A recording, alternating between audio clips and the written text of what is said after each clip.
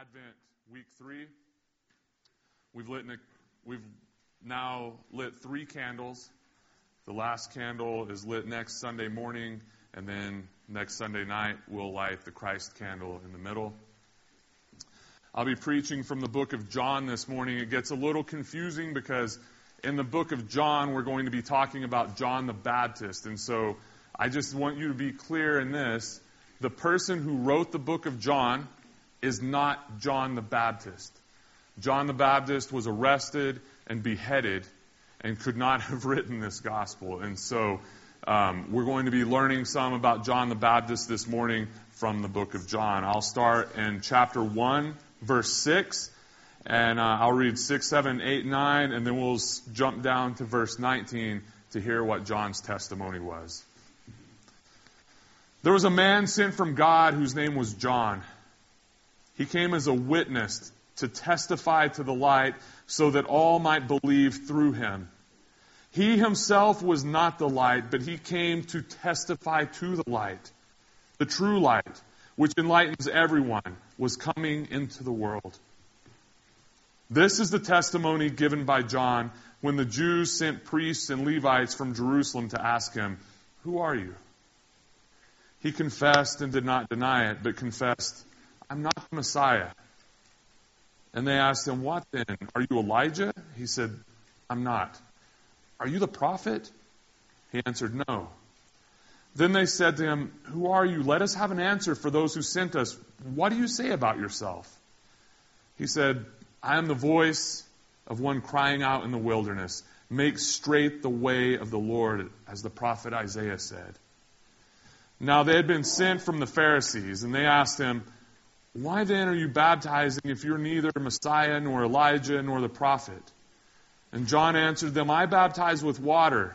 Among you stands one whom you do not know, the one who is coming after me. I am not worthy to untie the thong of his sandal." This took place in Bethany across the Jordan where John was baptizing. May God give us wisdom and courage for interpretation, and may God give us wisdom and courage for applying the truth of Scripture to our lives. Amen.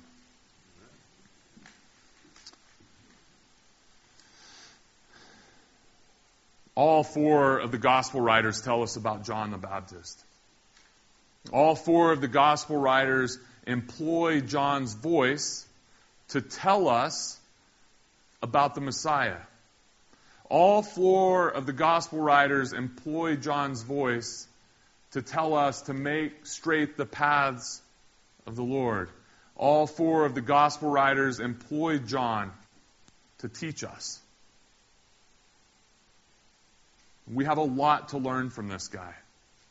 I think a lot more than we probably have ever acknowledged, really. And this morning, I think the lesson that we have to learn from John is about leadership. And what does it mean to be a leader as a follower of Jesus? See, these guys, these Pharisees first off, I'm going to let the Pharisees off the hook for a second. We have always, as far as I know, given the Pharisees a bad rap. Jesus argues with them a whole lot. Right? Like, he's always getting caught up in arguments with the Pharisees or the teachers of the law or the scribes. Sometimes it's a Sadducee, but the thing is, Jesus didn't argue with the Sadducees much because he didn't have as much in common with them.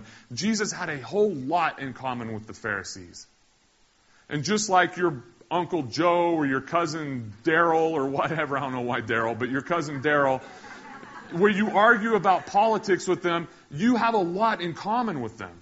You have this passion and this desire to see politics done in a certain way, right? And you may see things from opposite sides of the aisle, but you actually have a lot more in common than you would probably like to admit, and that's this passion and understanding of politics and how you want to see things done. So it's not bad. It's like me and my colleagues, when we get together, we have arguments about theology, like nuanced ideas within theology. And that's for 2 reasons. The first is because we're nerds, and we think that theology is really cool. And the second is because we believe it matters. What we teach and what we preach and what you hear from us matters. I don't care what you believe. It's not my responsibility to get you to believe something. I am responsible for what you hear. And so my theology matters, and I get into arguments with my colleagues. Like, I say arguments, we don't really get upset with each other. It's just, you know what I mean. Serious discussions. Jesus was the same way with the Pharisees. So John is baptizing people, and John has disciples around him. He's got his own disciples that come around him. Well, you can read in the other Gospels that he says to his disciples, look, there is the one I've been talking about. Go follow him. And so some of John's disciples go and become disciples of Jesus. So this guy is out in the wilderness, and we know from the Gospel of Mark that he's wild. Like, he's dressed in camel's hair, he's got a leather belt around his waist, he eats locusts and wild honey. He reminds people of the prophet Elijah, and so they're wondering, what's going on? Is this guy a prophet, or is he the Messiah? Because the things he's saying, he's stirring up this crowd, he's getting people around him, and they were on the lookout, just as we are, for the Messiah. They were watching and watching for this person that they thought was going to come and cause an uprising within their nation to kick the Roman Empire out and save the people of Israel. They were watching and watching and watching for that. They were living in Advent. Just as we are living in Advent, watching for the fulfillment of the kingdom. You'll remember that Jesus said, the kingdom of God is at hand.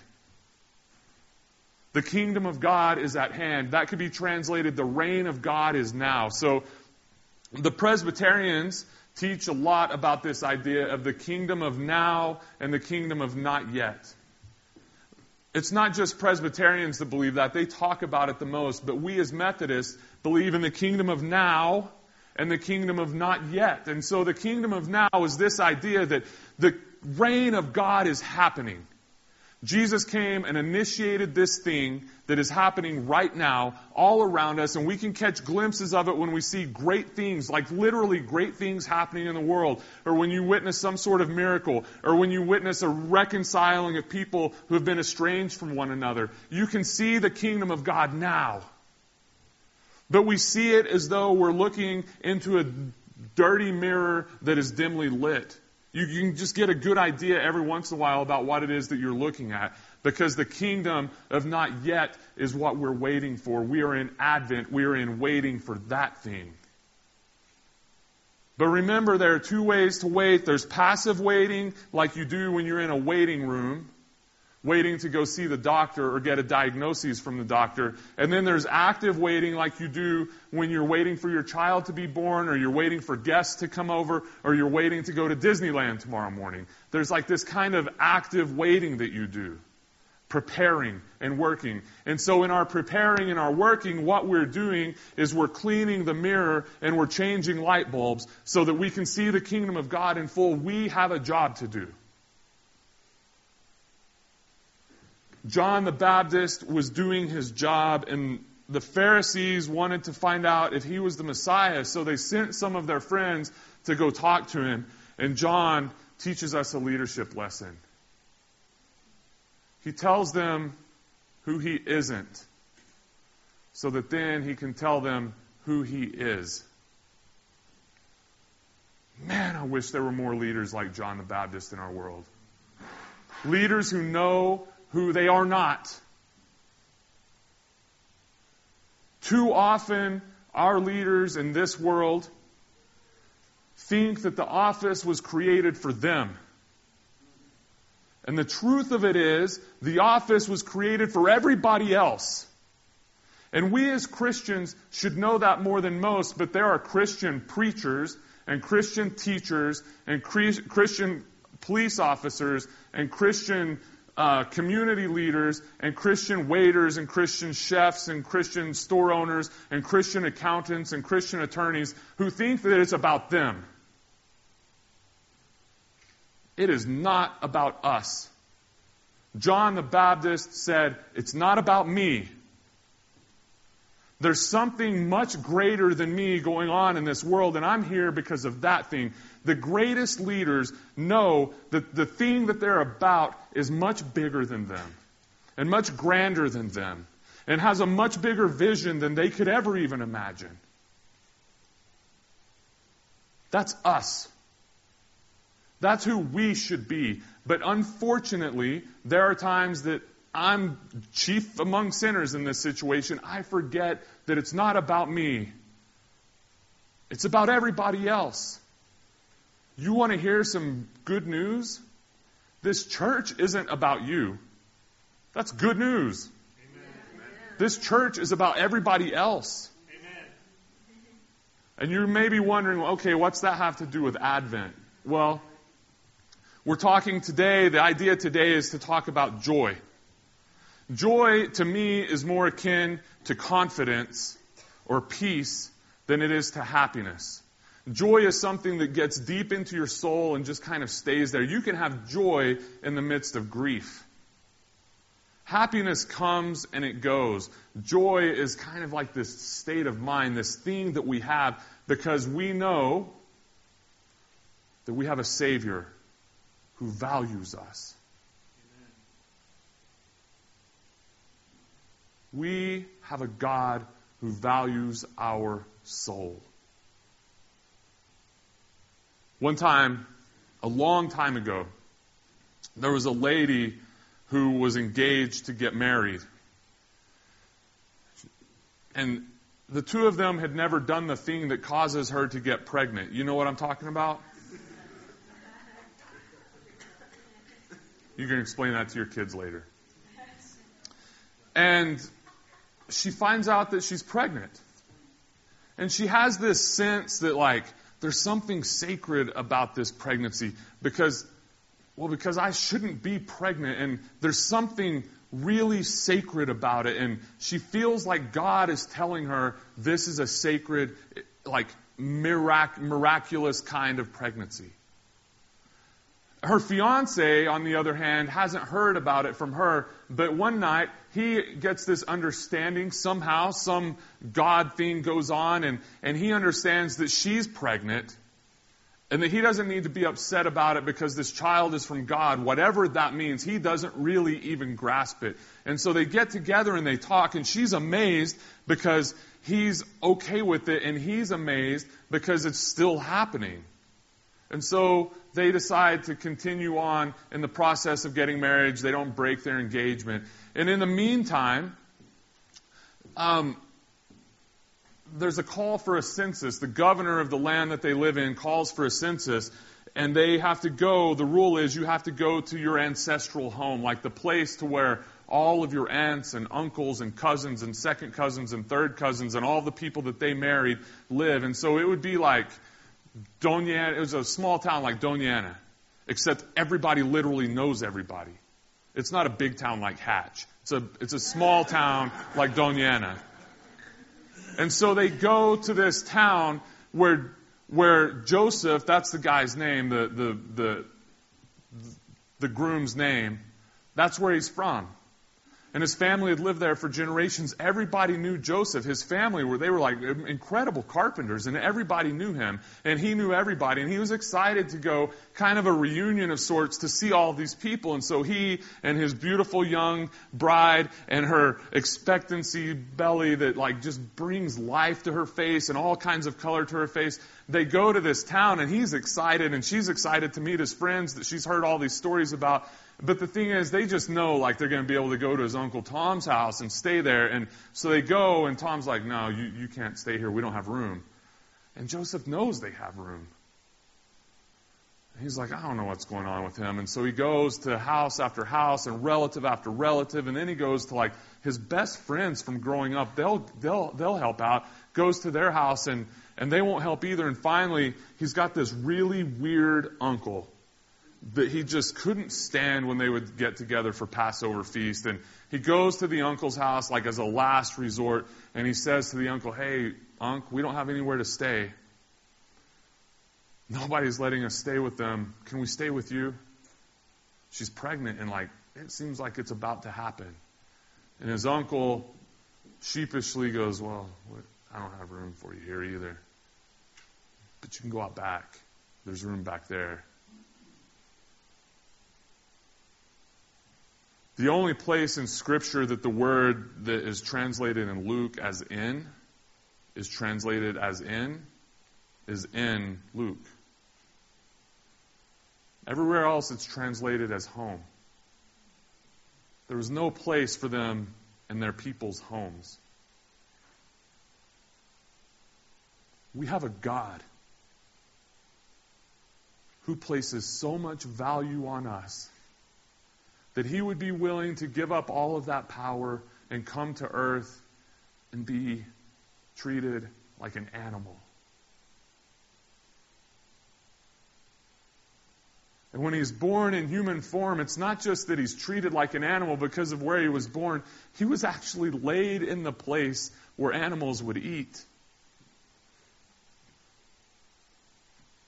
And more than that, He lived this life amongst us that was like beautiful, peaceful, teaching people how to live the best life and how to stop destroying themselves with the decisions that they couldn't seem to stop making.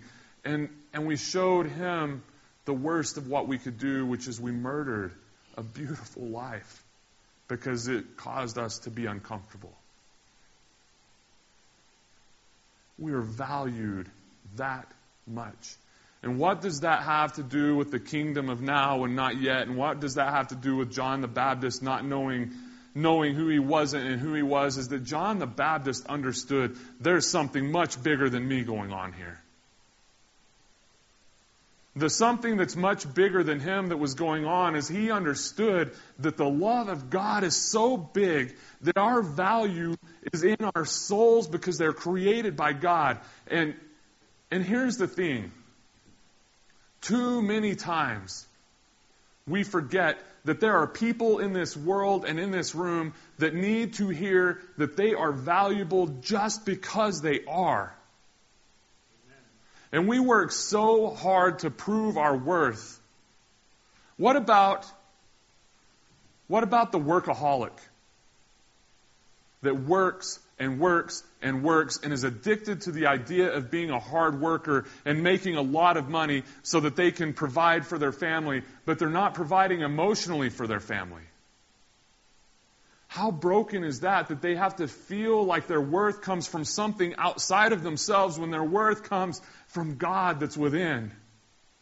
And what about the wife who looks in the mirror and feels like she's unworthy because she doesn't look the way she wants to look? Maybe she weighs a little more than she wants to weigh. Maybe she's been told for a long time that her ears are too big or something. And so she doesn't find the worth that she needs to find. Yeah, you can laugh at that. But what about that? How broken is the world we live in that we think those things are what matters and that's where we find our worth? What about the fact that just down the hill, Monday through Friday, there are girls who won't eat their lunch because they're afraid it's going to make them fat, and when they do eat, they go and they stick a spoon down their throat and vomit because they think their value is in their looks. And what about the fact, I read an article just this week about how this time last year there was an elementary school that had a pandemic of boys playing trump tag. An elementary school where boys were running around and grabbing little girls. They think the value is found in showing their masculinity in ways that is not masculine and is not okay. What about the fact that just down the hill or at any school around, there are boys that are straight up just being called fags because they don't fit the masculine image? And there was a study done by the University of Florida that I read this week that said 65% of middle school girls have been sexually harassed, and 55% of middle school boys have been made fun of because they don't fit the image that they're supposed to. And of those middle school boys, well over half of them have been the ones doing the harassing, and when asked, they're trying to show their friends that they're not what their friends are saying that they are. Sisters and brothers, we live in a broken world. where people think their value comes from something other than the grace and love of God and the fact that they were simply created. And if that's not reason enough for us to remember, it's not about us. It's about everybody else. Our value is implicit in our creation by our Creator. And our job is to clean the mirror and change the light bulbs so that people know where their hope comes from and where their faith comes from and that they are valuable. I deeply desire to see the fullness of the kingdom of God, where we can say to one another, you are valuable. Where we can remember that it's not about a church budget, and where we can remember that it's not about how big this place becomes and how many people come in here, and where we can remember that we have a mission that's so much bigger than ourselves. Amen. So Morning Star, we're Advent people. We're people who wait, but we don't just sit back and relax. We work because we know that this world is broken. But we know that there is a day coming when through our actions, by the filling of the Holy Spirit and the desire to see things put back together, it will happen. And the kingdom will be here and now. And God's will be done on earth as it is in heaven. May we be those people. In the name of the Father, Son, and Holy Spirit.